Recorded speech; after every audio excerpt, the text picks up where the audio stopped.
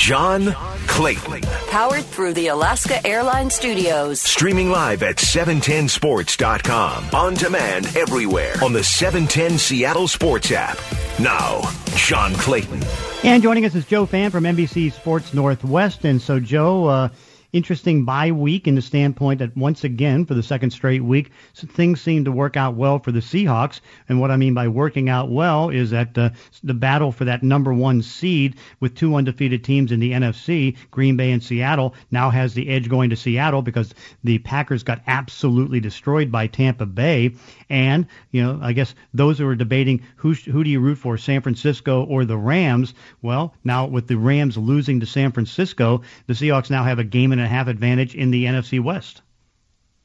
Yeah, it was a fantastic weekend for the Seahawks, John, and both from a team standpoint where you get Jamal Adams healthy, Rasheem Green hopefully coming back now for the bye, Philip Dorsett set to make his Seahawks debut in Week 7, but the results went your way as well, and the Packers are no longer unbeaten. The Seahawks are the last remaining undefeated team in the NFC. The Niners winning gives Seattle a 2-game lead in the loss column over everybody in their division as they head into, a crucial 5-game stretch where they play 4 divisional games. So all good news there. I think beyond that, if you're looking into the Russell Wilson MVP race, Aaron Rodgers was his biggest competition going into Week 6, and he laid an egg with Russell Wilson enjoying his time off at home this week. So, I think not only is Russell Wilson now the clear favorite to win MVP, at least at this point, but he has some wiggle room to where he can have a subpar performance and still be right there in the mix. Yeah, no doubt. And, where would you now put Tom Brady? Oh, in fact, here's one. Where do you put Ryan Tannehill in the MVP race? Yeah, I think he's top 3. He's undefeated right now, and I think he's had big numbers in every game that they've played. And I think it was easy to forget about Tannehill when they had to take that COVID break because they had the outbreak in Nashville. And but he was tremendous against the Bills 2 weeks ago, and he was tremendous on Sunday in that come-from-behind win against the Texans. And so I think he's top 3, if not top 2 right now. And so, you expect Patrick Mahomes to stick around. Who knows how much staying power Josh Allen has. Aaron Rodgers will rebound. But Ryan Tannehill seems to be in this race for good now, and the Titans appear to be a legit contender in the AFC. Yeah, no doubt, and it looks pretty good in that regard. What other things caught your eye as you watch Sunday football?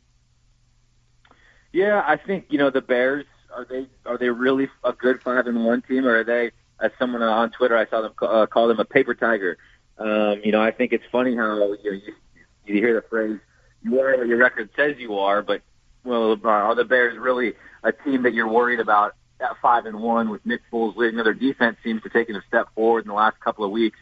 But all of a sudden that win against the Bucs looks more impressive, right? I mean, I kind of looked at that game against the Bucs thinking, wow, I guess if the Bucs are losing to the Bears, this team is far more average than, a legit contender. And then all of a sudden we see a Tampa Bay team, absolutely obliterate Green Bay, and the defense looked like the best in the NFL, and the pass rush was dominant throughout. And we saw Ndamukong Suh looked like he turned back the clock a bit, and it was like Aaron Rodgers made fun of their moms or something because it felt personal out there, and man, they made him pay all game long. And that was certainly the most impressive performance of the week. I would actually say it was the most impressive performance of any team throughout the season. I'd probably put the Bucs win against Green Bay as one, and maybe the Chiefs win against the Ravens as the number 2 spot there if we're ranking these, and then maybe the Titans over the Bills.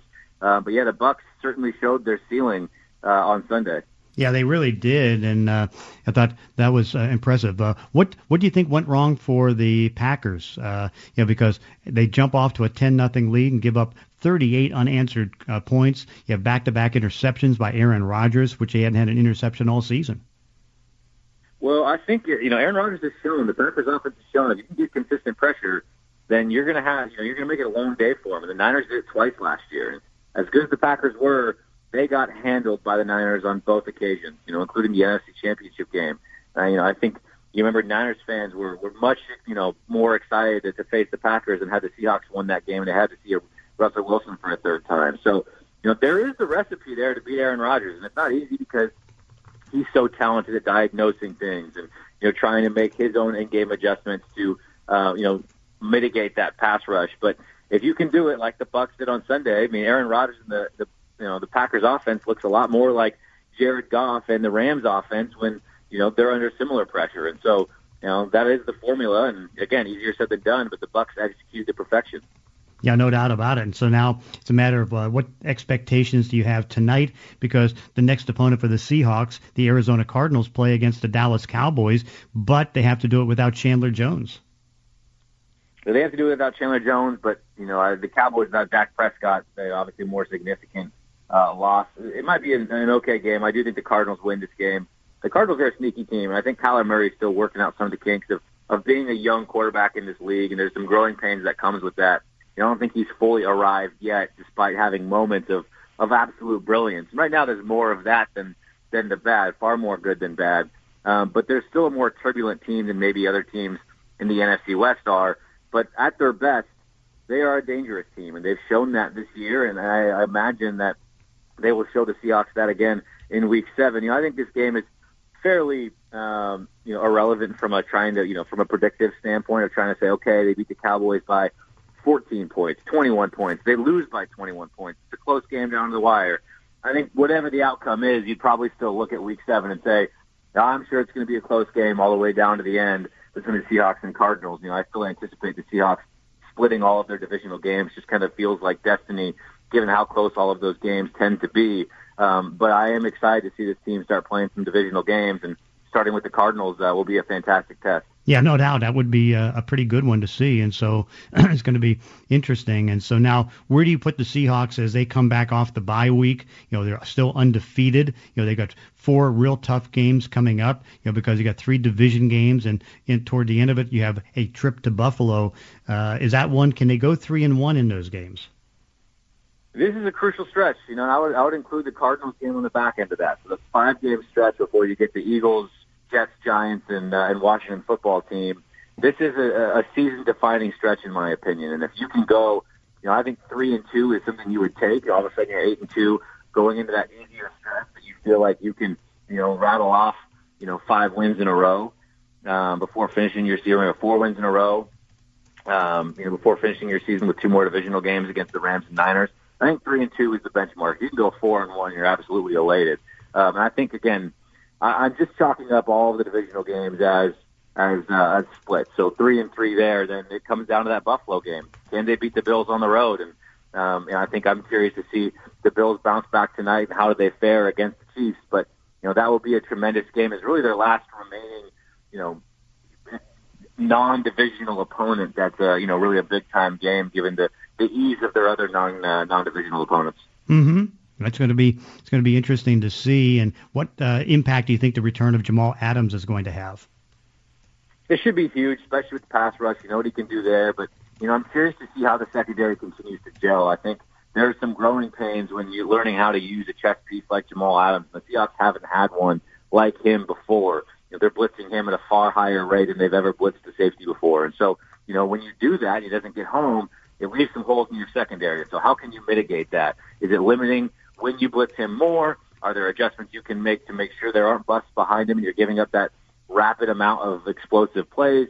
I think that's what I'm eager to see with the return of Jamal Adams. There's no doubt getting him back in the fold will be huge for the Seahawks defense. I know he's chomping at the bit to get back in the lineup, and he seems healthy. The bye week came at a perfect time, and it's all systems go for 33. No doubt about it. So it should be pretty good. What do you have in the podcast, and what else do we have on NBC Sports Northwest?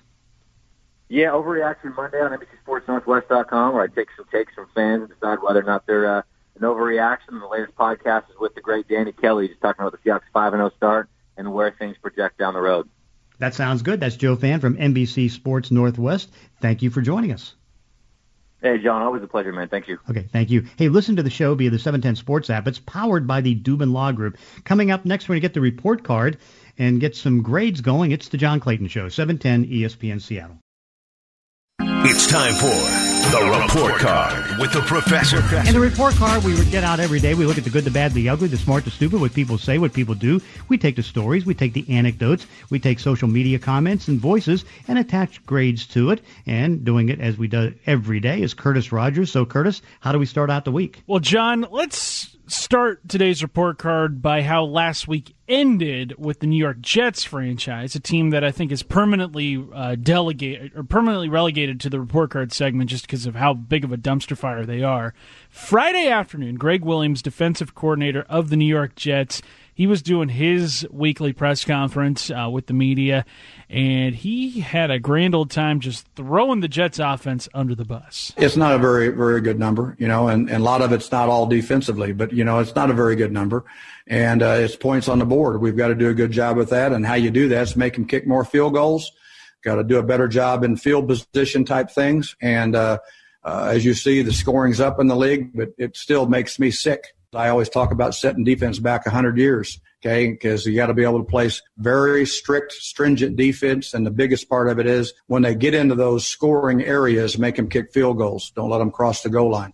So Greg Williams, not very complimentary of the Jets offense. Here's what Adam Gase had to say yesterday following the Jets game, which on the CBS broadcast, the announcers had mentioned that Gase was none too pleased with what Williams had to say during the production meeting for the game. Here is Gase with a little back and forth with the Jets media. Adam, on the CBS telecast, they were quoting you from the production meeting last night, and they quoted you as saying that, everyone needs to just shut up and play. I mean, that sounds like a fairly stern rebuke of your defensive coordinator. Yeah, I wasn't happy about it, but, we talked about it, and, he knew that it just, right now I feel like, our players are doing such a good job as far as trying to get things righted, and, it's just everything we say it matters, and he understood that, none of us we got to set the right example. Adam, when Greg comes out and says something like that, it kind of does paint the picture that there's disconnect on the coaching staff and an offense first defense kind of thing. Is that... I disagree with that. I know what you're saying, Connor, but, me and Greg talk so much, and, we talk through a lot of things, not just football, we talk through things, and majority of the time we're exactly thinking the same thing, and we'll have discussions if we're not, and, I just, at that moment, we're just trying to get guys to just focus on doing things better, and us as coaches, we got to do the same thing. John, that to me sounds like the textbook definition of dysfunction. Oh yeah. How are we grading the Jets coaching staff right now? F. It's one where I think it's so bad that what change do you make? Do you have Greg Williams, who basically says, well, it's not just the defense alone, pointing to Adam Gase. It's the worst called offense in football. They got way too many guys injured. There's not enough talent. It is absolutely brutal, as bad as I think I've ever seen. And, I've never seen an example where there should be a head coach fired like for Adam, when you have disharmony on the staff, players not on the same page in the locker room, you name it, everything's bad on that team. It's one of the toughest Fs you can give.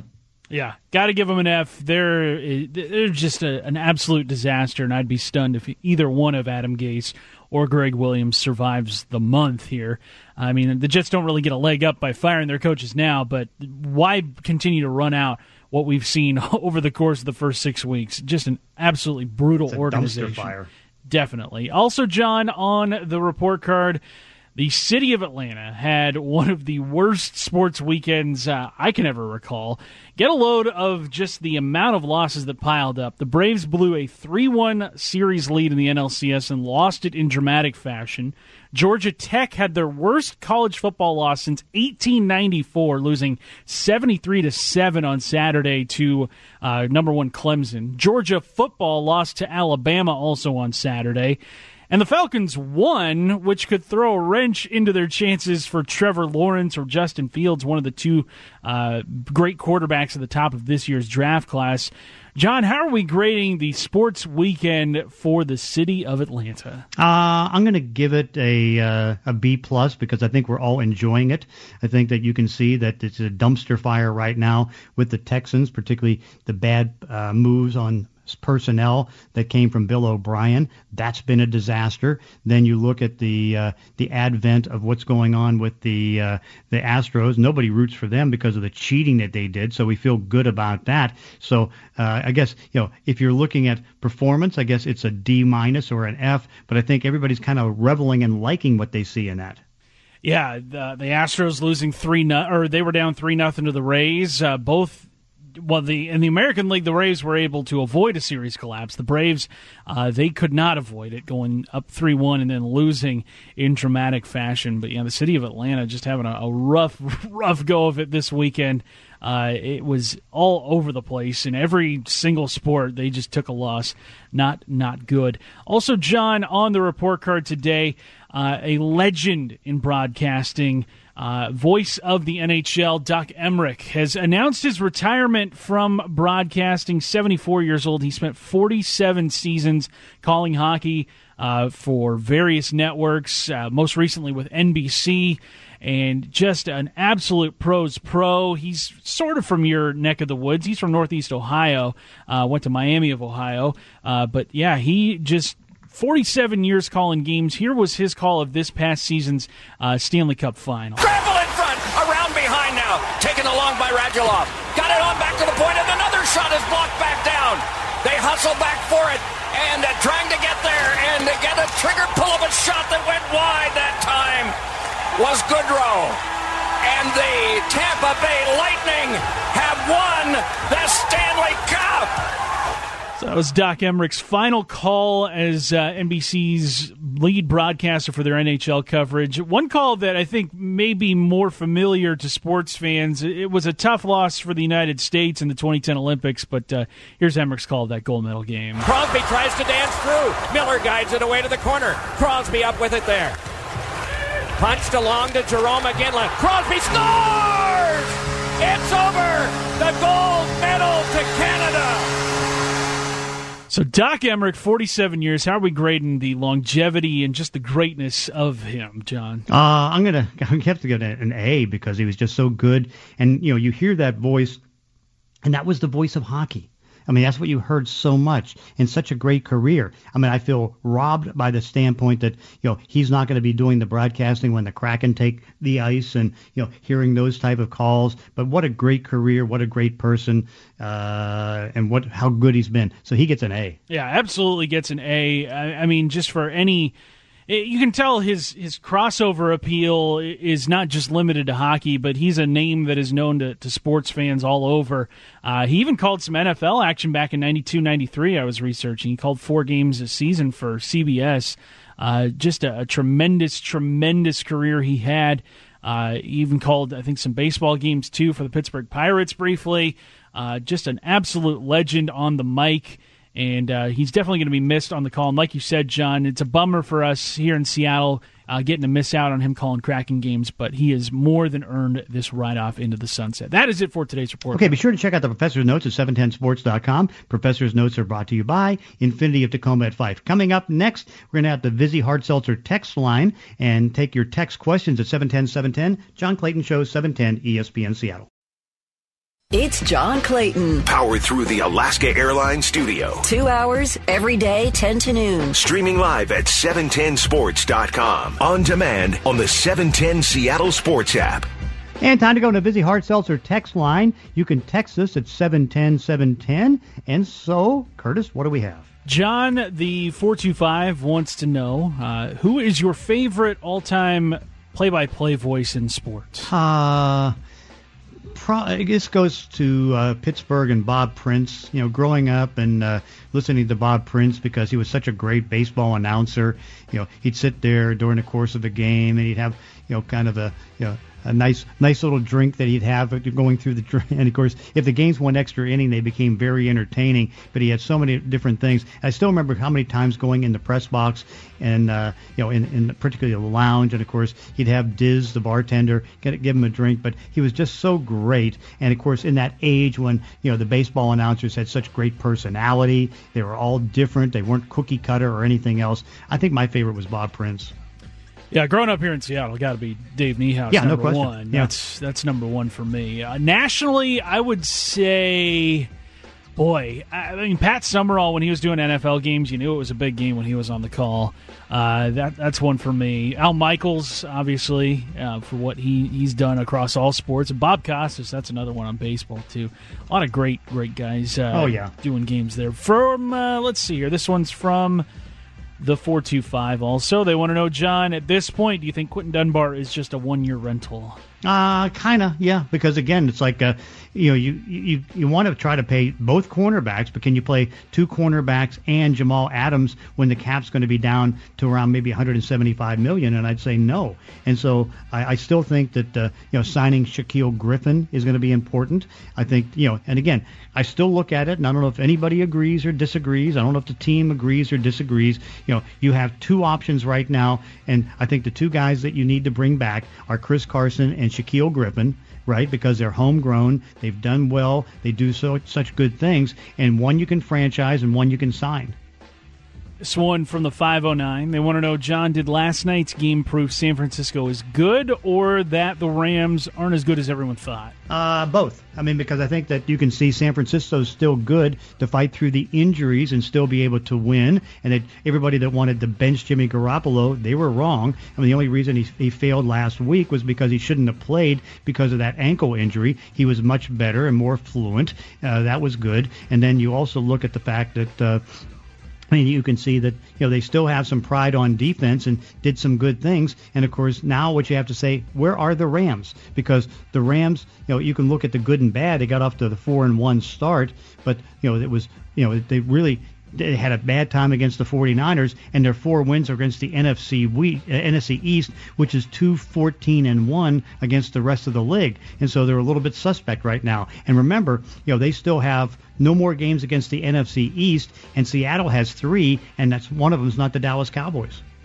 Sticking with the NFC West, the 425 wants to know, between L.A., San Francisco, and Arizona, which team is the toughest matchup for the Seahawks? I think the Rams right now, mainly because they've had great success over the last couple of years against Seattle with Sean McVay coaching. And so I think trying to find a way to hold down Aaron Donald, they have good talent on offense, particularly at wide receiver, and Sean McVay can be very difficult when he's calling out plays. But so I kind of lean toward them.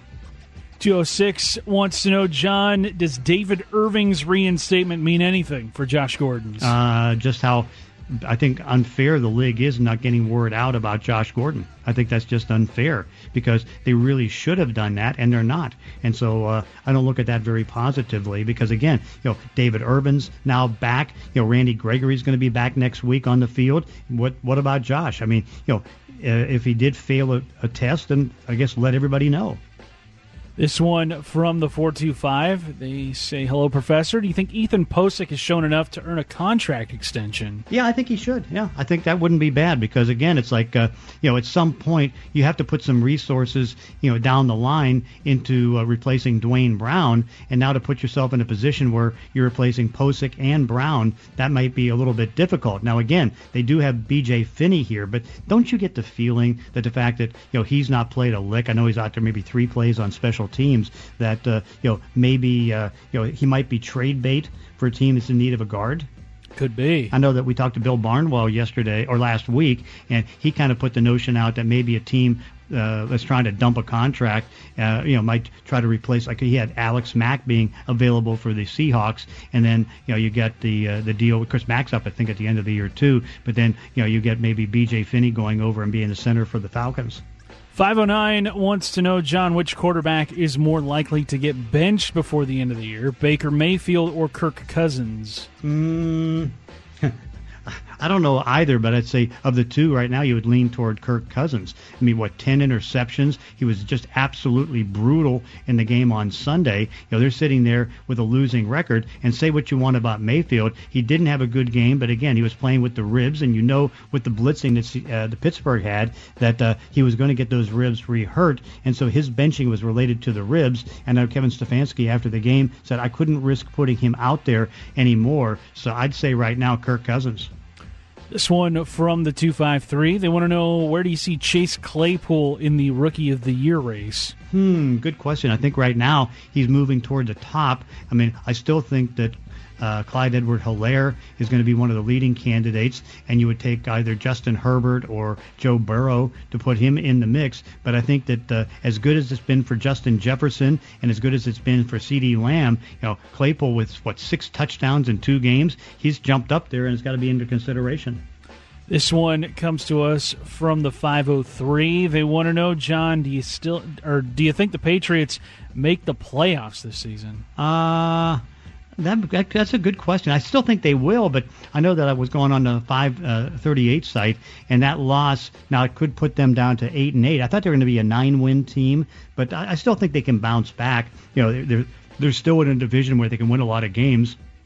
With the Jets and Miami and all that, and we'll see how they do against Buffalo. But right now they're in danger because their schedule is not it's harder than teams like the Browns, because the Browns are 4-1 and have an easy closing schedule. The Raiders have an easy closing schedule. I mean, you figure that you got a wild card going to the second place team in the AFC North. They very well may not make it. And boy, how bad would that be for Bill Belichick to now go ahead and you don't make the playoffs, and here's Tom Brady with maybe a 12-win team in Tampa Bay that goes to the playoffs and wins a division.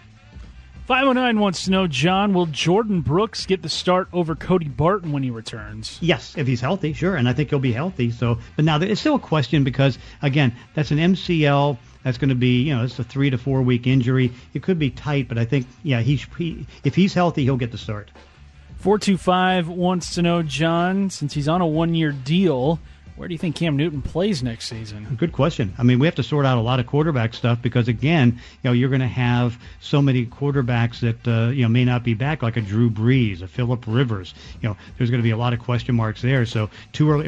It was hard to figure out where he was going to play when he was available in free agency. So to kind of pick out right now, it's almost impossible. 206 wants to know, John, what do you make of Jalen Hurts so far in his rookie season? Not much. I mean, he's, it's like, okay, he's kind of like, Jordan Love, except he has a chance to be on the field because he's not the third quarterback. But, it's like I still think him going to Philadelphia in the second round was a mistake. And the reason I say it was a mistake, not because of Jalen Hurts, they needed a position player. They needed another wide receiver, an offensive lineman, or they needed something. And so they got nothing out of it. Same thing with Green Bay and Jordan Love. And say what you want, it's like Hurst may down the line, but they have a quarterback in Carson Wentz. Unfortunately, Carson Wentz doesn't have any healthy players around him. From the 206, they want to know, John, where does Aaron Donald rank among your best pass rushers of all time? He's one of the, I mean, you start to put him in that Reggie White category because, what was that? That was his 100th game last night, and he's got more than 75 sacks for a defensive tackle. That's incredible. And so I'd have to think that, I have him in that Reggie White category. 509 wants to know, will Rashad Penny have a chance to take the number 1 spot over from Chris Carson once he returns? No, I don't think so. I mean, Chris Carson's the starting running back. And, it's like, what's he going to be able to prove to show that he's better than Chris Carson? I mean, when he was out there the last couple of years, you didn't see it. He was good, but not great, where Chris Carson can be great at times. And then finally, John, they want to know, who do you have tonight, or who do you have winning this afternoon, I should say? Yeah. The Chiefs or the Bills? I got KC and Dallas winning. All right. What do you have? I have Kansas City and Arizona winning. Okay. I'm kind of going just on the theme right now that all seems to be going well for Seattle in some of these games, and I just wonder how it's going to be with no Chandler Jones for the Arizona Cardinals. True, that pass rush is going to be hurting without him, and Andy Dalton he's a veteran quarterback. He knows his way around an NFL field, but I still think Arizona's offense maybe a little too much. Yeah, but let's put it this way: who the heck is going to stop DeAndre Hopkins? You and me? I don't know. Nobody. Yeah, that is it for today's text question. Okay, so that was on the Vizzy Hard Seltzer text line. So coming back next, we're going to get our daily dose of the Gros with Dave Grosby. John Clayton. Powered through the Alaska Airlines Studios. On demand with the 710 Seattle Sports app. Time for our Daily Dose of the Gros with Dave Grosby, who was in his absolute glory this weekend. I know that it was kind of a light slate for NFL football. Some of the good games turned out to be blowouts, but my guess would be with the fact that you were able to enjoy two game sevens in baseball. I think only the third time that's happened in baseball history. You had to be in your glory. And you had two great games in that even the Houston game was 4-0. They put the tying run up there late. And had a great shot at it, but congratulations to Tampa Bay for holding through that tense sort of scenario. And then you had the Dodgers, who played long ball the whole way and rode Kyle Seager's little brother, who had an amazing series, hit 5 home runs. I think the last guy to do that in a series like this might have been Ken Griffey, although it may not have been that long ago. And Cody Bellinger hits the game winner. So the ironic thing is, despite the shortened season of only 60 games versus 162, and extended playoffs, the two teams with the best records in each league made it to the finals. Which isn't that the way it's supposed to be? Well, yes and no. Yeah, unless there's some cheating going on. Well, that's one thing. The other thing is, and it's true in all sports. You see it in football. You see it in basketball. You see it in hockey. It's not the best team. It's the team that's playing best. Is the one that winds up getting there. There are times when it's both, but a lot of times it's not both. But in this case, it was both. Tampa was 40-20. I think LA was 43-17. They both won on what they were strong on. I mean, LA was particularly strong in their lineup, had a tremendous amount of power, and it showed up in their division series with Atlanta. And Tampa has an incredibly deep pitching staff, and it showed up in that win over Houston. No doubt, and so that's great. How do you kind of handicap this series with Tampa Bay going against the Dodgers? Well, I mean, Tampa certainly, even despite the fact the Dodgers haven't won since Kirk Gibson was around, Tampa's the big underdog in this one, and we'll see if it plays out that way. I mean, I like both teams coming in healthy. I think Tampa comes in with a degree of confidence in beating a Houston team that they hadn't been able to beat. It's a new experience for them, and I'm not sure how big a factor that is. I think there's probably more pressure on the Dodgers just because this is their 7th straight trip to the playoffs. They haven't won that World Series, since 1988. So if they fall behind or if they struggle, there's going to be pressure on them. A lot of eyes will be, of course, on Clayton Kershaw and how he performs in this World Series. The Rays, I think they expected to be there, even with the best record in the American League. I don't know that they're necessarily the favorite to get to the World Series. So it'll be whether Kevin Cash can keep them playing loose like they have been. And they can have a variety of different heroes, including one 147 hitting catcher by the name of Mike Zunino, who hit a couple of huge bombs and was a huge factor. So it's X factors like Zunino is what it's going to take for Tampa to win this series. I think they've got a great shot at it, though, and it on paper anyway is a terrific looking World Series. Yeah, it really is, and of course, very entertaining to see. And I don't know, are the ratings starting to pick up at all? Yes and no. I mean, comparatively, no. I mean, to where they've been earlier on in the postseason, yes. We'll see what the World Series does now. Again, I do believe that ratings were down for all three sports, more of the fact that they were all playing against each other than anything else. Now basketball is gone. Baseball's kind of got the spotlight. You've got LA in there, although Tampa's not a particularly big market. So I think ratings will be all right for this if it's a good series. Yeah, no doubt. And, of course, it should be a good series, and we'll see how it goes. And pressure will be on the Dodgers. What is it, 3 World Series in the last 4 years? Yeah, and, no success. And as I mentioned, I think 7 straight or 8 straight playoff appearances, something like that, and no World Series ring since Kirk Gibson circled the bases. So the pressure will be on L.A., even though you often say, well, the sins of the past aren't visited on the present. It's not this team's fault that they've missed in the World Series so often. Well, as you just pointed out, John, yes, it is. I mean, this core group has missed in a couple of World Series. So it's a pressure situation for the Dodgers, no doubt about it. But I think it's going to be a great World Series, and I'm rooting for Tampa. It's like I mentioned to you, John, it seems like the year of the Rays, although you had Tampa Bay, or the year of Tampa, you had Tampa win the NHL, but the Lakers won the NBA, and now you have LA and Tampa meeting in baseball, and we'll see what this means for football, because Tom Brady and his crew looked pretty good yesterday.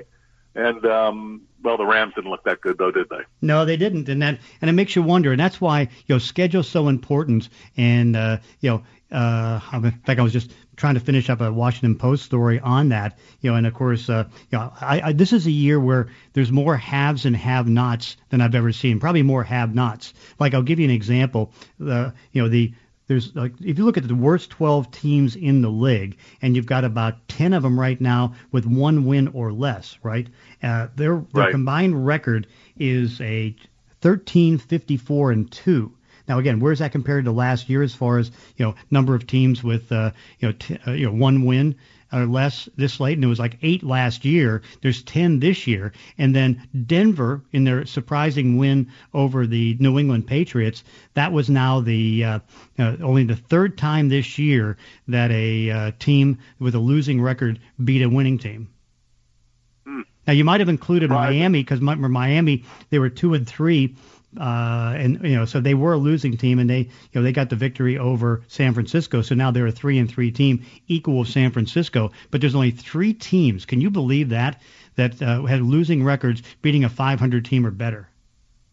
We'll see if that continues. How much that has to do with injuries and things like that going forward. But it's an interesting stat, and it does feel like much as Pete Rozelle, the old commissioner, loved parity, you don't seem to have it in the NFL, at least through about a third of the season. Yeah, parity's not there this year, but parity certainly was, and parity was the Green Bay Packers yesterday. And Aaron Rodgers completing only 45% of his passes. Yeah, I mean, it was a surprise all the way around. I mean, that performance was, it was obviously anticipated with Tom Brady and the Bucs, and then they just put them away in the second quarter. Boom, it was over, and the Packers had played well throughout, laid a 49er-style egg in this one. And, Green Bay had been undefeated. Now you're looking at the other top teams and wondering, how that changes the mix. Certainly the Seahawks at 5-0, and I'm reading all this about, how they could be this and they could be that. Hey, they are what their record says they are. Mm-hmm. But they're 5-0. They found a way to win, and just because they're doing it in ways that haven't been done before, that doesn't mean anything. I mean, teams have you've had firsts happen before. Teams do things that other teams haven't done. So, they do need to get a little bit better on defense and whatnot. But, it's a weekly thing. It's about the matchups and the bye week, as far as the Seahawks were concerned, I don't think could have gone any better. No, it went perfect because, again, you had Green Bay losing, so now you have an edge there in the race for the number 1 seed, and then you have the Rams now with 2 losses, not just 1, and, a little bit of a distance, a game and a half lead in the division, which is huge. Absolutely, and hopefully some guys getting healthier and coming back, and we'll see Harrison in the lineup, I would imagine, for the first time. So it's an interesting time to be a Seahawks fan, to say the very least. It really is. And, of course, that's our Daily Dose of the Gros with Dave Crosby. Dave, you got football coming up at 2 o'clock today, and then baseball tomorrow. All ready for it, John. We'll talk again tomorrow. All right, sounds good. And that's our Daily Dose of the Gros with Dave Crosby. I'll be back tomorrow at 10. John Clayton Show, 710 ESPN Seattle.